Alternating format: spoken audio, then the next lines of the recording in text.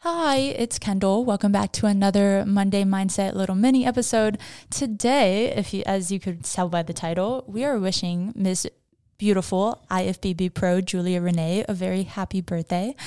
She did a cute little happy birthday podcast episode for me, and she didn't give me a warning. And I listened to it and I literally started tearing up because I never thought I would have a friend as both supportive and also mentally pushing as she is. And she always constantly pushes me to be a better me. And sometimes it's not even intentional on her part. Sometimes it's just her leading by example. And I'm sure you guys know, because majority of our podcast listeners came from her old podcast or her YouTube channel. I'm sure you know, her personality is just everything I want to be in more. And I'm sure that's why you guys listen to, is she's just a very happy, motivational light, but she's also realistic and so hardworking and just pushes you. And it's everything I ever wanted in a friend, and something I would never thought I would find in a friend. So I'm feeling very honored and blessed to have her as my friend and my podcast host and everything else that she is to me. And she talked a little bit about her hardships finding friends, and I definitely was in the exact same boat.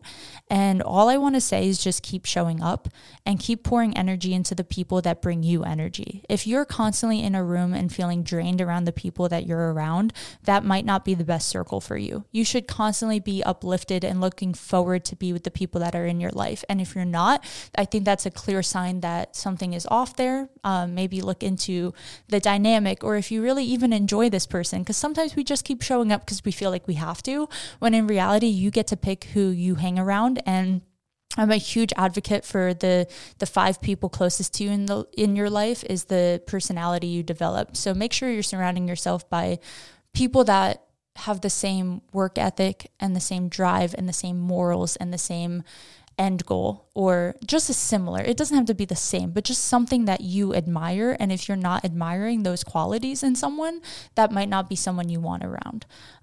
So yeah, just another happy little birthday to Julia. I'm not sure what she's doing yet because this is filmed wildly in advance, but I hope you have an amazing day, both to Julia and everyone listening. And I love you guys.